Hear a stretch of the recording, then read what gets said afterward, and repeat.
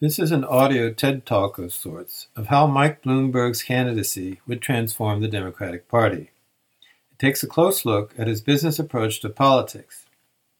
This is an audio version of a posting I made to my Squarespace blog titled Unsafe Thoughts that has also appeared on Medium.com.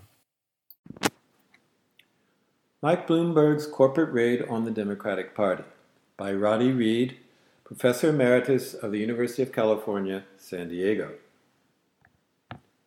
Bloomberg as Trojan Horse.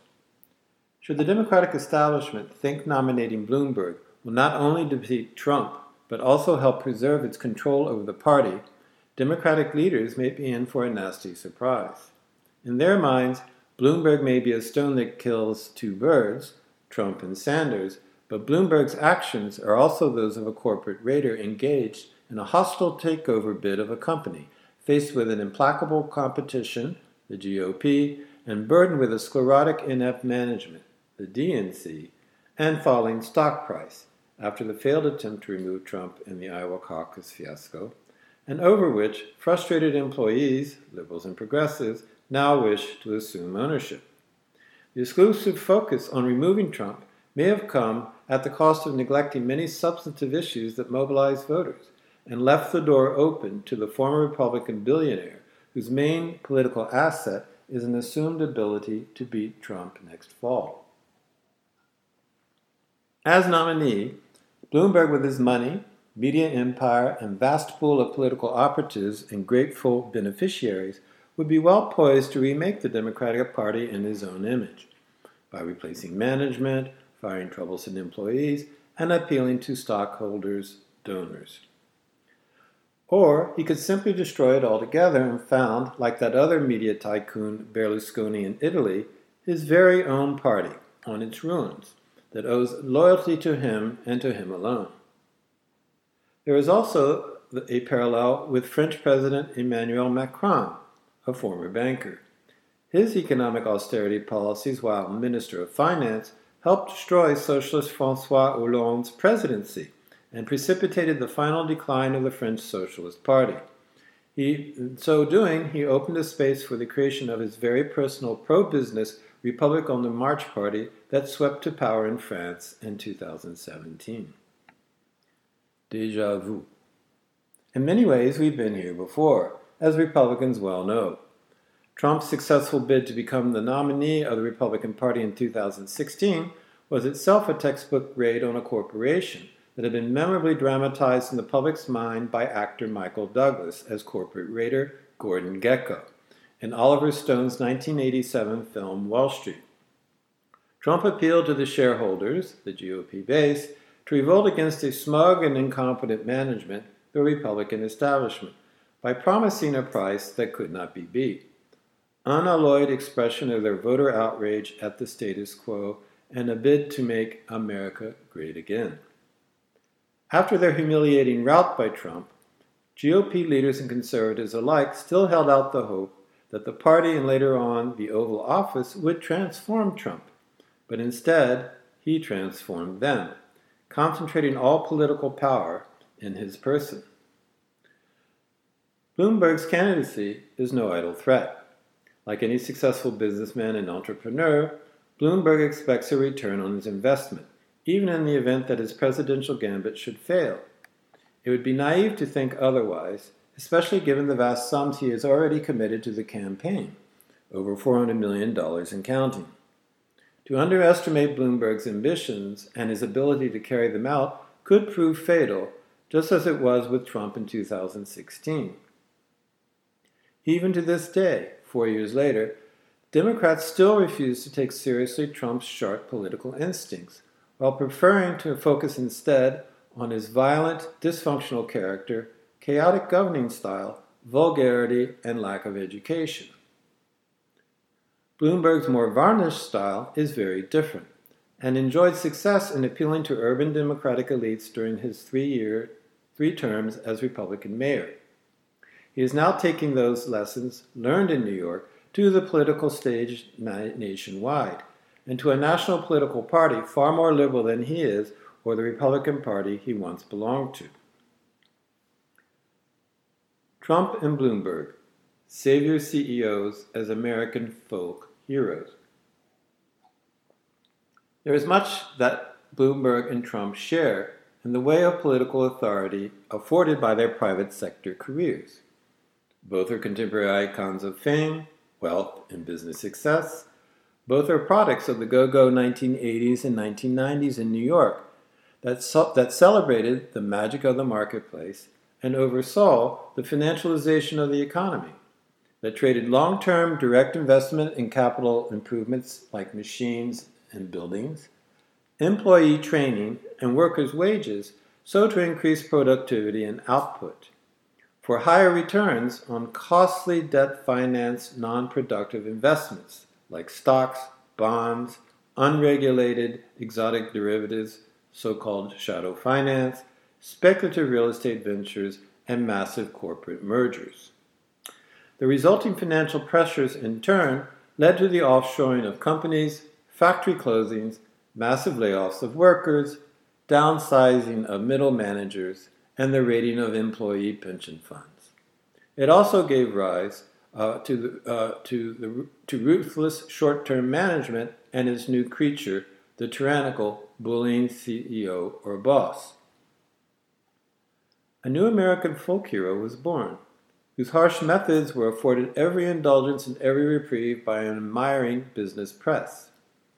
Savior CEOs were deemed to be the solution to all ills of the private and public sectors alike. Flourishing in this brave new world, Bloomberg and Trump have enjoyed the enviable clout and freedom of the independent businessman who owns privately held family enterprises and owes no accountability to boards of directors or aggressive mutual fund managers, and thus is politically his own man, beholden to no one, not to clan, not to party, not to donors. In an age still enthralled to the gospel of the free market and individual material success, they share a belligerent sense of political entitlement, and by virtue of their business personas, Trump and Bloomberg each have promised to get things done and save us from the dysfunctions of government by introducing private sector forms of management and privatizing government services. In their case, top-down executive control with no accountability was deemed a political asset, not a liability, let alone a danger. They parlayed business success into new forms of political authority. Different animals. But there the resemblance ends. Today, within the world of unfettered capitalism, they stand as almost polar opposites of each other as chief executives. A real estate mogul from New York City's outer boroughs, Brooklyn and Queens, Trump is more a deal maker than a manager, and affects none of the smooth talk of corporate communications, but all the rough street speech of under-socialized Wall Street bond traders and the outsized personality of freewheeling entrepreneurs. Managing a large bureaucratic corporate enterprise does not interest him. Rather, for Trump, action and movement are everything. Like Gekko, he radiates the pure macho energy of risk and success. The original tabloid businessman turned politician, whose tumultuous business dealings, over 3,500 lawsuits, and private life, 2 divorces, countless girlfriends, fill the scandal sheets. Trump is the pure entrepreneurial subject that still fascinates large segments of the public in our new Gilded Age. That is the basis of much of his public authority.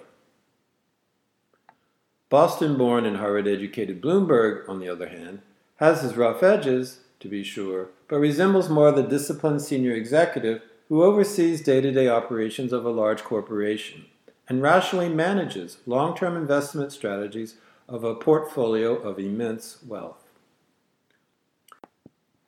Unlike Trump, he was not born to wealth. He is the mythical self-made man of humble origins. His personal fortune may be over 15 times larger than Trump's, but paradoxically, he cuts a lower profile. The spectacle of his persona and private life is more modest. His is one of the earned authority of firm, steady competence in business and politics, backed by a harsh, autocratic manner. Even the late Village Voice reporter Wayne Barrett, a thorn in both men's sides throughout much of their careers, admitted in a lengthy 2008 article detailing Bloomberg's successful corruption of New York City's political process to run for an unprecedented third term as mayor that at first, quote, some of us liked him precisely because his wealth insulated him from the kind of political horse trading that diminished his predecessors, close quote. By contrast, Trump's spectacle is one of vulgar glitz and glamour.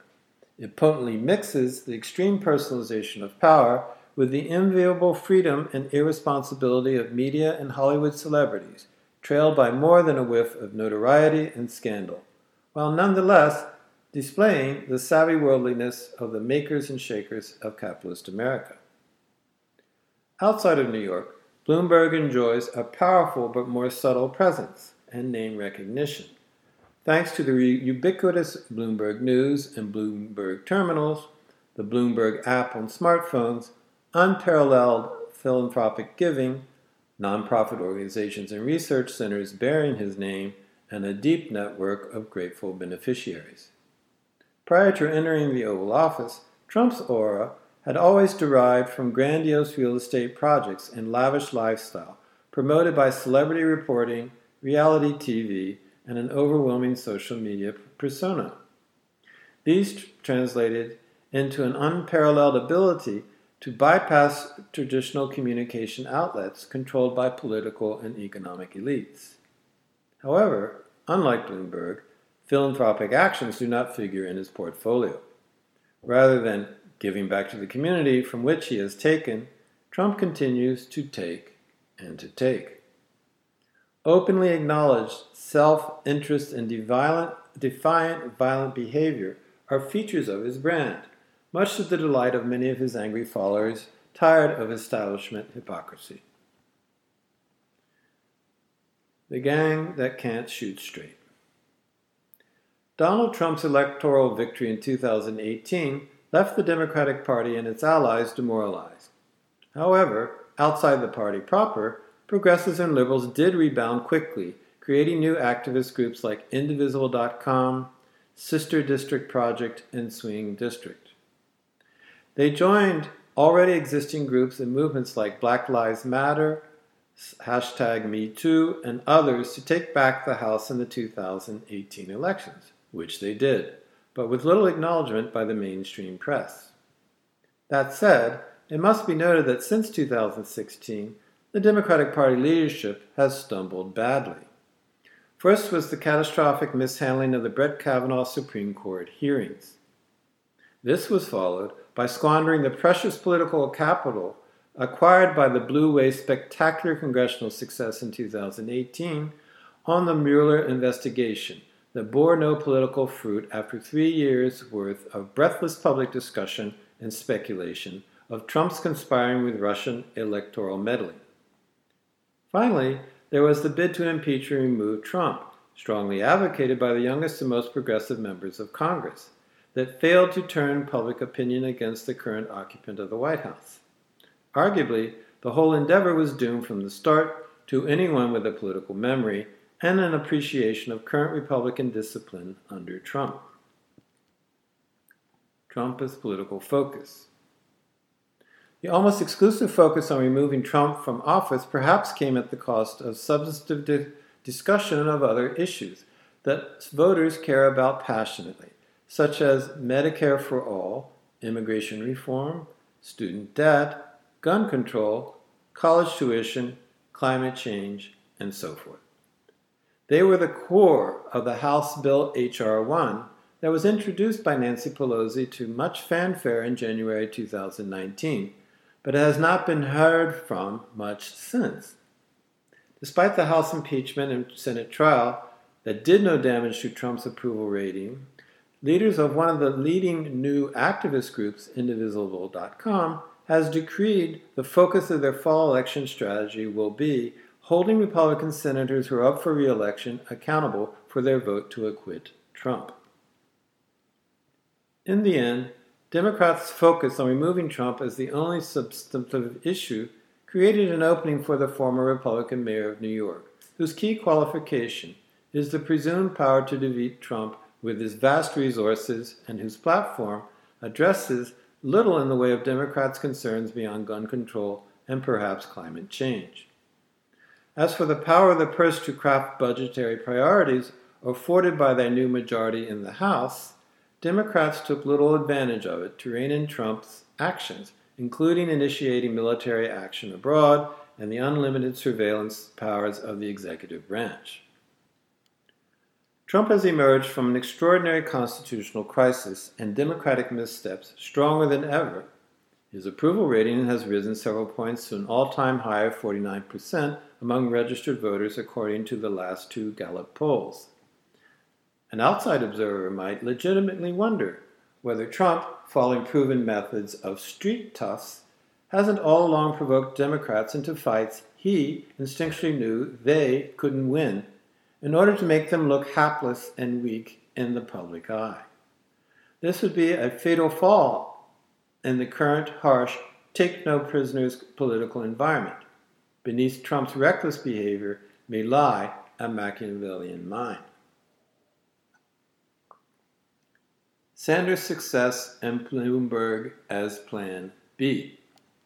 Finally, the early caucuses and primaries have been disappointing for centrist Democrats and their network of donors, think tanks, and sympathetic pundits. The Iowa Democratic Party revealed itself to be laughably incompetent, and the inept maneuvering of Tom Perez, chair of the DNC, around ongoing primaries in the upcoming summer convention has managed to alienate liberal and progressive Democrats. Worse still, when they weren't looking, Bernie Sanders' campaign, studiously ignored by CNN and MSNBC, has unexpectedly surged, demonstrating a broad appeal in a 26-point win in Nevada that caught party elders unawares. Meanwhile, Obama's former Vice President Joe Biden, visibly mentally diminished, has failed to gain momentum. Nationwide and swing state polls now indicate that Biden doesn't perform markedly better than his rivals against Trump, and in some polls he performs worse. Electability, long a club with which to promote safe centrist candidates against insurgent progressives and to bludgeon Sanders and his supporters, has lost some of its potency as an argument against progressive candidates. That the party establishment seems to have no plan B for a viable alternative candidate of their liking from within their own ranks is a sign of a mounting sclerosis that has gripped its upper echelons. The same outside observer might be tempted to interpret their actions to mean that they are devoting more energies to controlling the party than to winning the fall elections. Still, upon reflection, perhaps Mike Bloomberg has been the party establishment's unstated Plan B all along. After all, he was a featured speaker at the 2016 Democratic Convention in Philadelphia, where, his voice dripping with sarcasm, he declared Trump a failed businessman. The charge failed to move public opinion, however. That was Bloomberg's first opening extended by party officials. Bloomberg followed up by committing in 2018 $100 million to Democratic candidates for Congress. And in February of this year, the DNC was more than happy to relax its rules for the televised primary debates, which they had refused to do prior for other candidates, allowing Bloomberg to participate in the debate 2 days before the Nevada primary, in which he wasn't even running. The Nevada debate fiasco. That Bloomberg's debut debate was something of a disaster may give party leaders pause. Eviscerated by Elizabeth Warren for racist and sexist remarks and policies, he struck viewers as ill-prepared to answer aggressive criticism of his record and public statements. What's more, on the eve of the debate, the attempt by the Bloomberg campaign to bully Joe Biden, Pete Buttigieg, and Amy Klobuchar by releasing a memo calling them to step aside and cease campaigning clearly antagonized them and opened a potential deep rift between Bloomberg and segments of the party leadership. To all appearances, he overplayed his hand. The high-pressure tactics that worked well when he was mayor of New York boomeranged on the national stage. It also is worth noting that beyond intimidating reporting of Bloomberg's $400 million juggernaut, Bloomberg hasn't really received much positive press from mainstream media that has been subjecting his political record and philanthropic activity to close scrutiny after years of neglect. This may have to do with the fact that they are worried that with his matchless resources, he, like Trump, but for different reasons, will be able simply to bypass them thanks to his vast ad campaign. No press conferences, no off-the-record interviews, no personal profiles. Still, up to the time of the debate, Bloomberg accumulated Democratic endorsements, including many politicians of color, that make him a serious contender.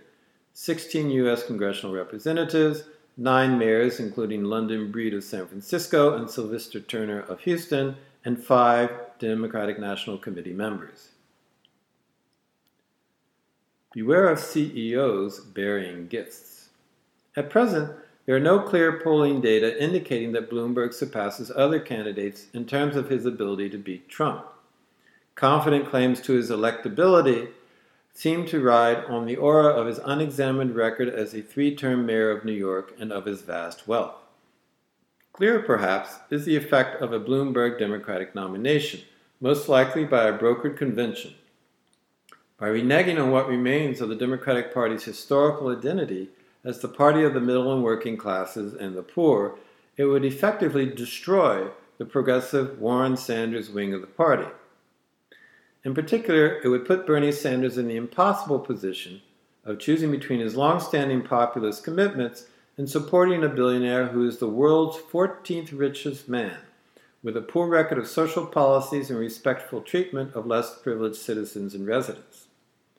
Thus, in this scenario, if Sanders remains faithful to his political values, he effectively destroys what leverage he has enjoyed in the Democratic Party and confirms accusations made by its establishment that he is no true Democrat and cannot be trusted. If, on the other hand, he supports Bloomberg, then he then undoes his entire political career and betrays the millions who have supported him.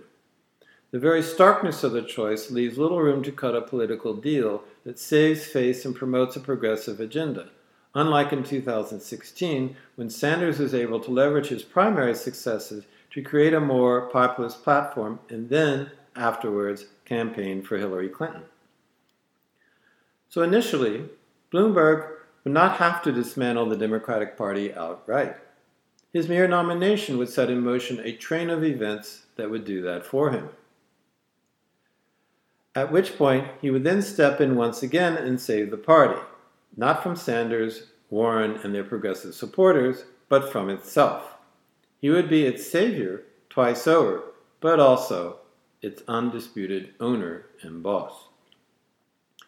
The destruction of the rising progressive wing may be the fondest dream of some establishment Democrats right now, but it is fraught with perils in terms of party unity and voter turnout, not to mention what it would mean to have a second autocratic CEO in the White House, but as a Democrat this time. After all, American businesses may be centers of innovation, but as U.S. historian Elizabeth Anderson reminds us in her book, Private Government, they are not leaders in promoting democratic values and respectful citizenship. Bloomberg would have little incentive to dismantle the increasingly authoritarian government under which citizens and residents live and suffer today. And like any corporate raider, Bloomberg would most likely want to restructure his latest acquisition, transforming it in a way that best suits him and his managerial priorities. What in fact would that mean? One can easily imagine Bloomberg gradually having his own people and network of grateful political beneficiaries appointed to the DNC, working to convert all primaries to winner-take-all, expanding the number of unaccountable superdelegates, reducing the number of pledged delegates elected in primaries and caucuses, taking control of congressional funding away from the Democratic congressional and Senate campaign committees, and centralizing national Democratic fundraising, if necessary, by replacing traditional sources with his own money. He also could remove all rules and procedures meant to ensure transparent decision-making, and so on and so forth. Were Bloomberg to be frustrated by party member resistance, he could always threaten to finance third-party candidacies, something he's done previously, including his own, if necessary. Trump, Bloomberg, and Sanders. Trump's right-wing populist genius has been at once to personify all that unfettered capitalism promises, and to lead a revolt against all its disappointments in the name of those very same promises. His powerful melding of fear-mongering and racist and misogynistic content with his aggressive entrepreneurialism and harsh management style was the hallmark of his campaign then, and it will be in 2000, and it will be this year.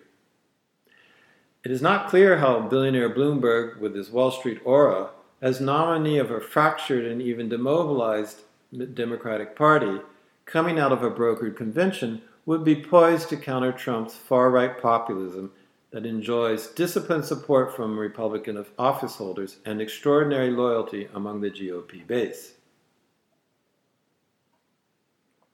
Bernie Sanders' gathering momentum as he broadens his appeal across all categories of voters while working to unite the party may just be the antidote to Trump that the party establishment has within its grasp but cannot see. His supporters are more than just voters who show up every 4 years. They approach being something called a movement, whose commitments are to issues as much to Sanders' person and extend beyond any election cycle.